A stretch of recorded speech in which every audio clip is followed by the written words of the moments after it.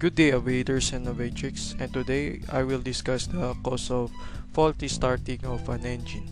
So the first cause is the fuel problem, such as the exhaustion, mismanagement, and contamination of a fuel.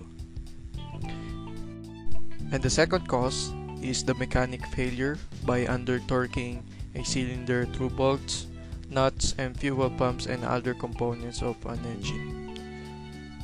That can cause damage to other engine parts.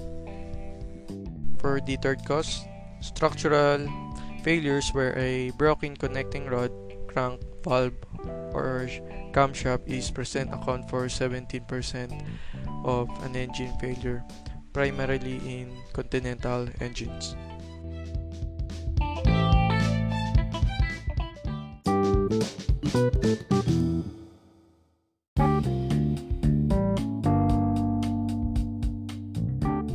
Remedy for faulty starting.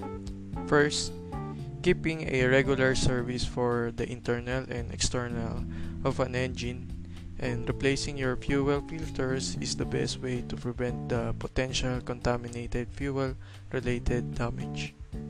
Second, standardization of fuel selection and management system within operator fleets.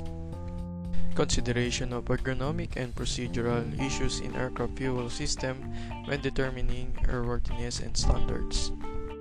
Lastly, replace all the faulty components of an engine and based on the manual to fix it.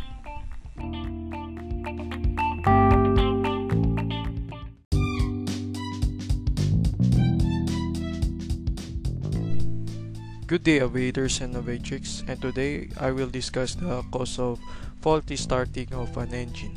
So the first cause is the fuel problem, such as the exhaustion, mismanagement, and contamination of a fuel. And the second cause is the mechanic failure by under-torquing a cylinder through bolts, nuts, and fuel pumps and other components of an engine. That can cause damage to other engine parts.